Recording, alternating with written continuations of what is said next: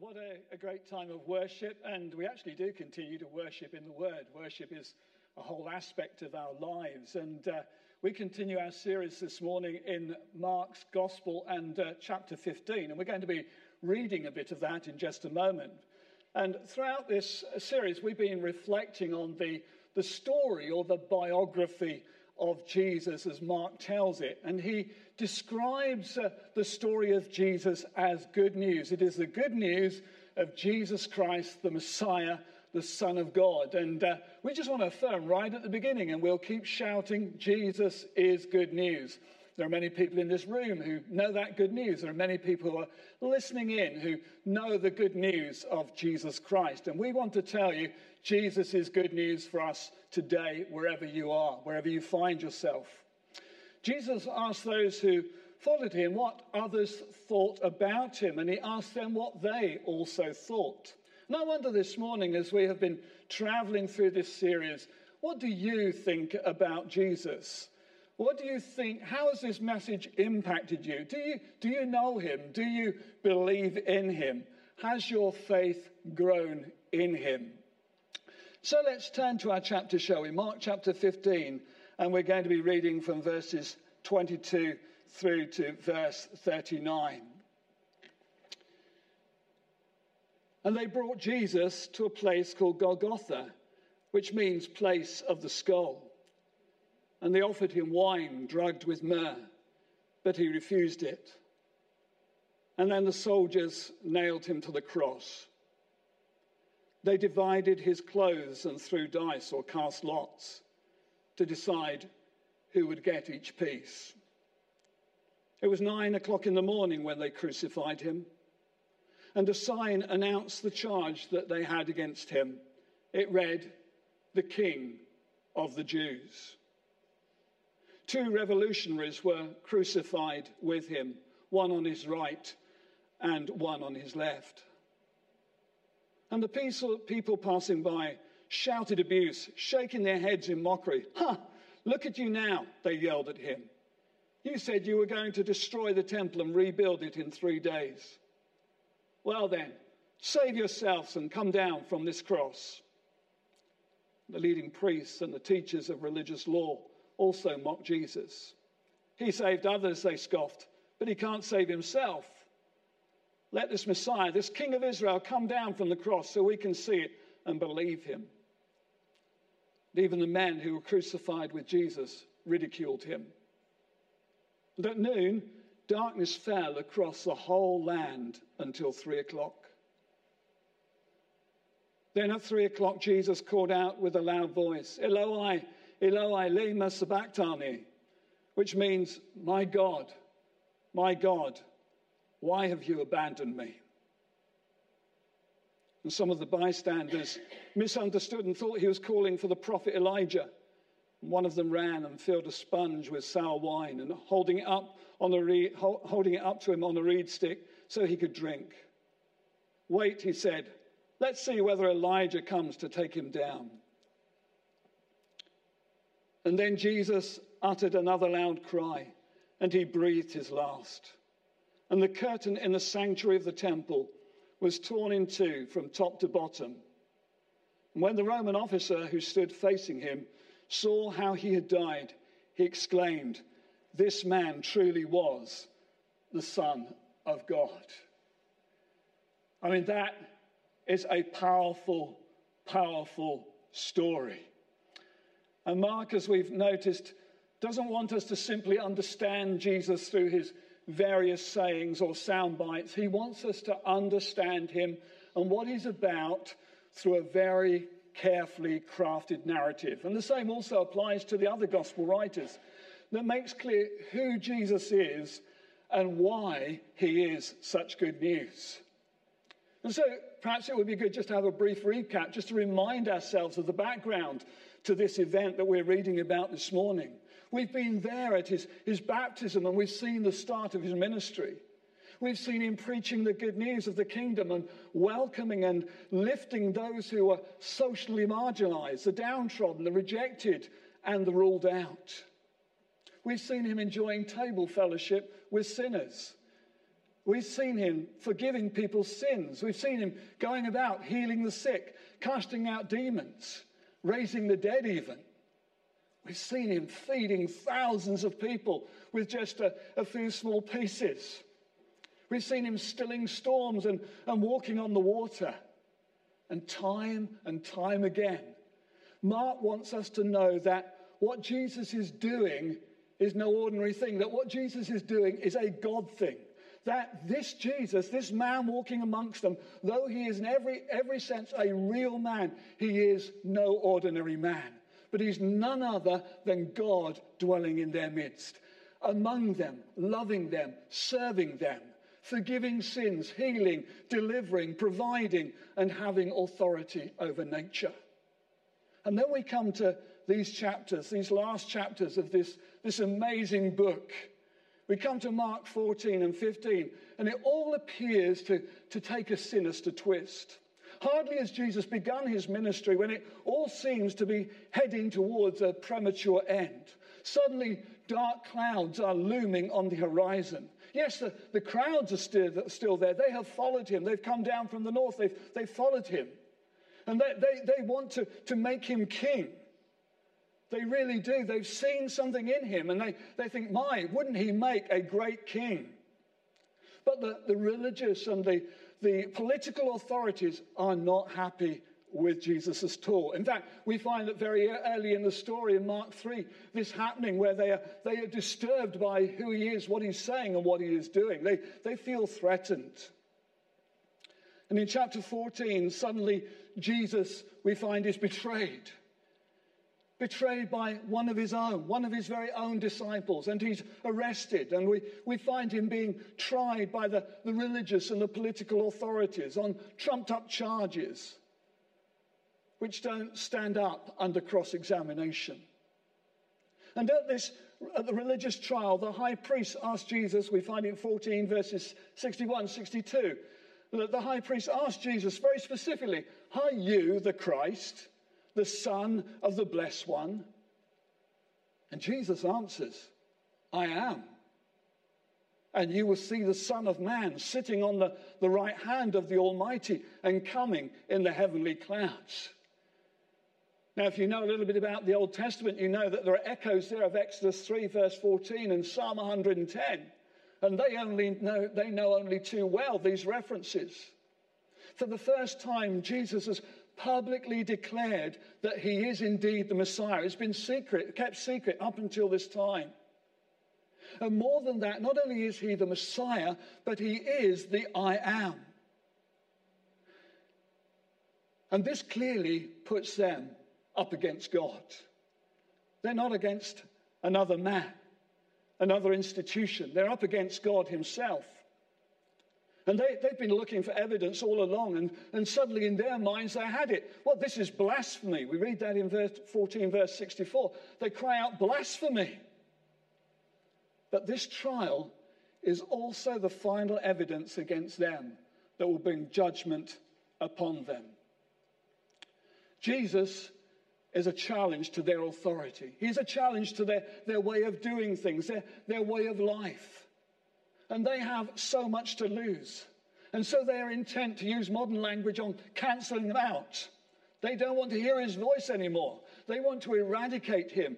In their minds, the only solution is that he must die. And in this respect, his death can be understood. It can be accounted for. But as we know it, there is far more to it than the death of a revolutionary who upset the authorities. His death would impact history, both past, present, and future. It would be like no other death. It would impact them in a way that no other death could or would. His death would impact both human lives and the cosmos. And in his death, there would be a saving, reconciling dynamic. In it, somehow, God was in the business of bringing about humanity's salvation, of reconciling humanity to himself and the world to himself. As John Owen put it, a man of hundreds of years ago, a great preacher and teacher, he said, it would be the death of death in the death of Christ. There was something particular about the death of this man, Jesus, that would exceed the death of any other man. A couple of weeks ago, we spoke about Jesus' prophesied destruction of the temple, the Jewish holy place, a place that they treasured. The temple speaks of God's desire to dwell with those that he had created in his image, for relationship with himself. So there it was, an emblem of God's desire to dwell with humanity, even a fallen humanity. And yet at the same time, not only did it speak of his desire to dwell with a fallen humanity and have them come to himself, it also spoke of the huge distance that existed between both God and man. In fact, only one person could really come near to God. And even then, it would have happened only just once a year. And that person was the high priest, and he would come on behalf of the people. And he could only do so, though, after making the right and necessary offerings. Perhaps that seems strange to us in the world in which we find ourselves. It seems a distant idea, a strange way of thinking about God. Somebody has said this, that forgiveness for us is the plainest of duties, but to God it is the profoundest of problems. I'll say that again. Forgiveness for us is the plainest of duties, but for God it is the profoundest of problems. We should forgive because we are all in the same boat. We share the same fallenness, the same brokenness. We sin, and we sin against one another. And we should forgive one another. But for God, it's a different matter. God is supremely holy. He is so much other than we are. We are unholy. We have sinned and fallen short of God's glory, of God's standard. And in order for God to be true to himself and for righteousness to be upheld, he can't just turn a blind eye to it all, a blind eye to our sin, our rebellion, our iniquities, and say, well, it doesn't matter really. Let's just forget that. I'll forgive you. And even among humans, fellow humans who bear this fallenness, we balk when justice is not upheld. Something somehow just doesn't seem to be right. Justice must be true to itself.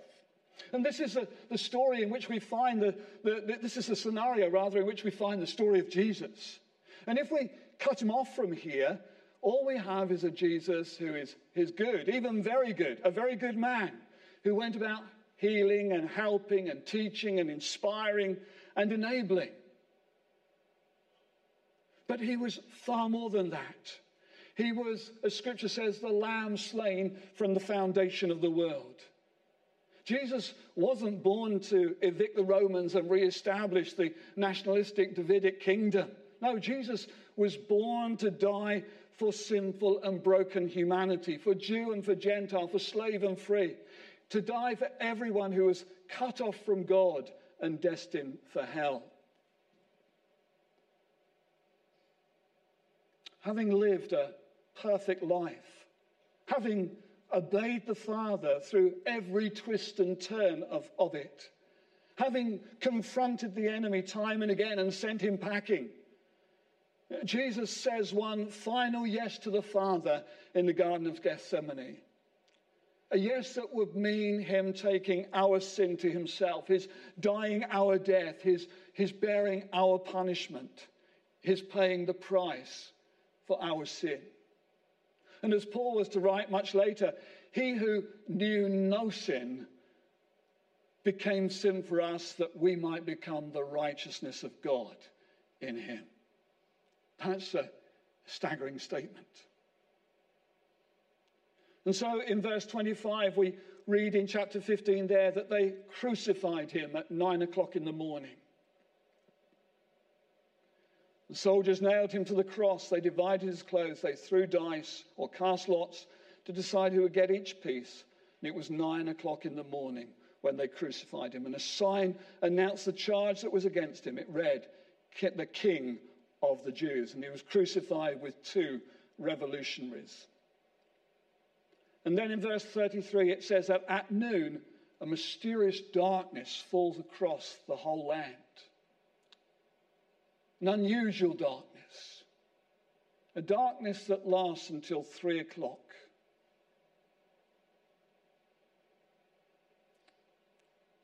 In those 6 long hours from 9 o'clock till 3, Jesus touched a depth of suffering in mind and body and spirit beyond description and beyond our comprehension. In those moments, he experiences our alienation, and a cry suddenly pierces the darkness. My God, why have you abandoned me? A very real cry, but also a cry of faith. Jesus speaks of God personally, of a personal relationship to him. He is his God. He is my God. And if you know Psalm 22, which this is lifted from, we know that it goes on to speak of his faith. Jesus was born to die, and it was for the joy that was set before him that he endures the cross and he despises its shame. And then moments later, in verse 38, suddenly another cry pierces the night. And John tells us that it was Jesus crying out. Suddenly at this moment in time, Jesus cries out, "It is finished." Wow, that should have an amen in each of our hearts and on each of our lips. Those words were absolutely momentous. Everything that Jesus was born for happened in these climatic moments. He bears our sin and he goes down into death. He dies, and just before he utters that final breath, he says, "It is finished."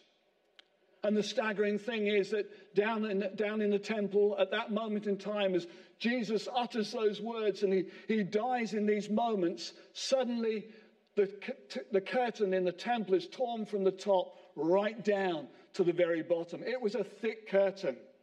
You could not imagine it being humanly torn. And if it was torn, normally you would think of from the bottom up. But it's like God suddenly reaches out of heaven and gets a hold of that curtain and he rips it in two and he says, "Now you can come in." Now you can come in. Such is the power of Jesus' death.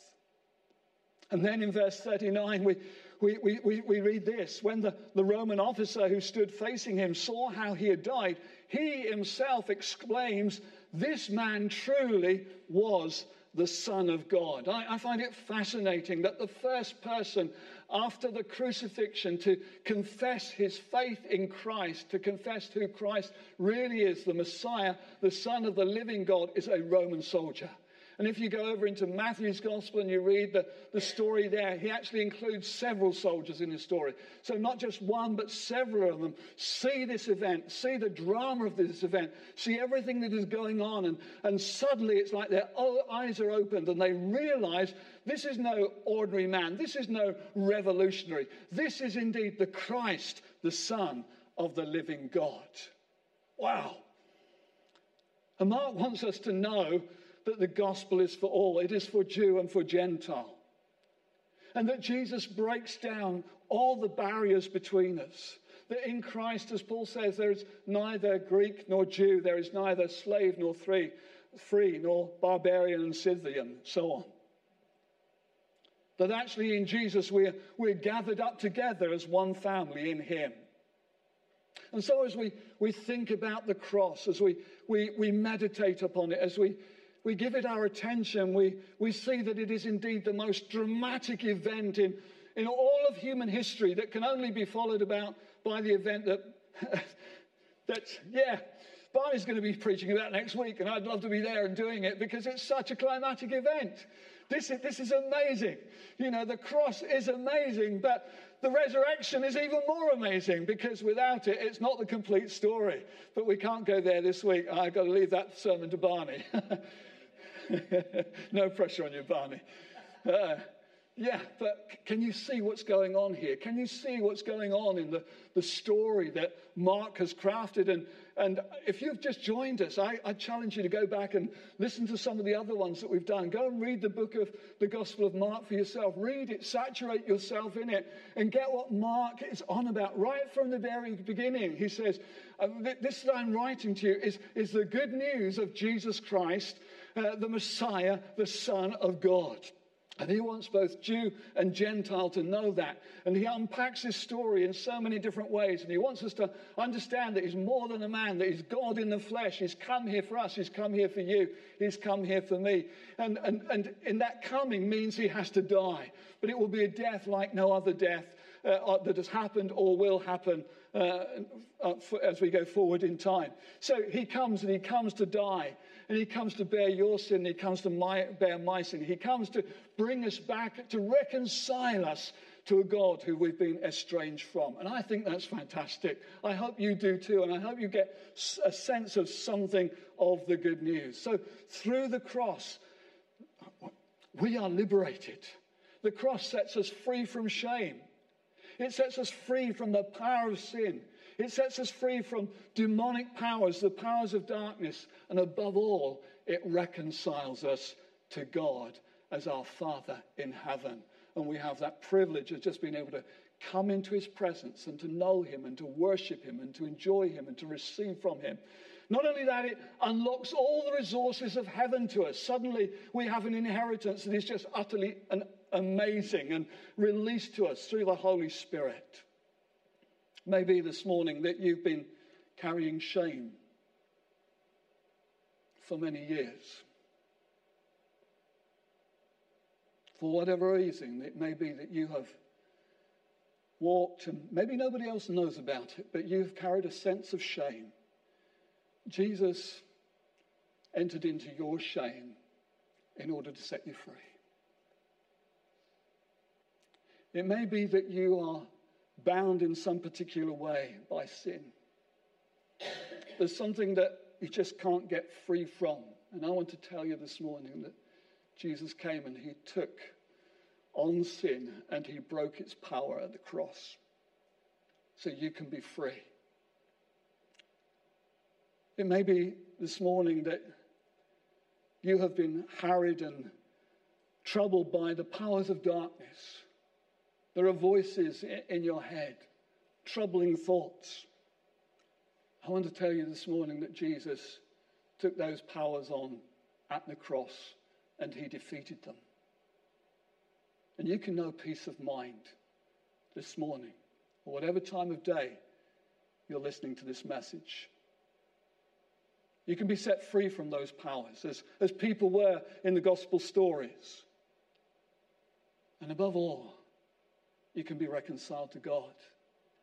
It may be that you grew up in a church. You kind of heard the stories, but it kind of never clicked somehow or other. Maybe that you're just listening to it for the first time and you're trying to get your head around it. You don't have to understand it all. In a moment in time, you can just see and believe and confess your need of Jesus. Israel had to make a choice. It tells us that he came unto his own, and his own received him not. In Mark chapter 12, leading in 13, Jesus weeps over Jerusalem because they have not recognized who he is and what he's come to do. They had a choice to make. They rejected Jesus. The religious authorities rejected Jesus, and they chose Barabbas, and they suffered the consequences a few years later. I wonder this morning, who would you choose? Who will you choose at this moment in time? Will you choose Jesus? Will you, like the Roman soldier, confess him and say, you are the Christ, the Son of the living God? And in a moment, know the forgiveness of your sins. In a moment, know the washing away of your shame. In a moment, know the breaking of the powers of darkness over your life. And in a moment, know suddenly that God is your Father in heaven and you have complete access to him. Wow, what a gospel. What good news. So let's just pray, shall we? Oh God, we just stand amazed as we stand on this holy ground. It seems really as though we ought to be kneeling. Because this story is just staggering beyond all dimensions. It is indeed such good news in the darkness of our situation. And we praise you, Lord Jesus, that you came. And you set your face as a flint towards that cross. You knew that's what you were here for. And you said yes to the Father all the way along.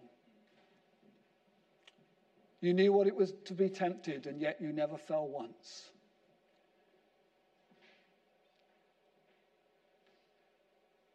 And then you took our sin.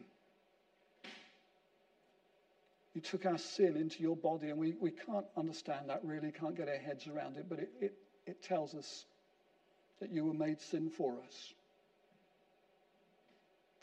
And you went down into our death, and you died for us. You rose again. Oh, hallelujah. Thank you, Lord Jesus, that you came and you gave your life a ransom for many. Thank you that you came to bring healing to the very depths of our souls. Thank you that you came to bring us hope in this world in which we live and to give us purpose. Spirit, bless your truth to all who are listening, we pray. In Jesus' name, amen.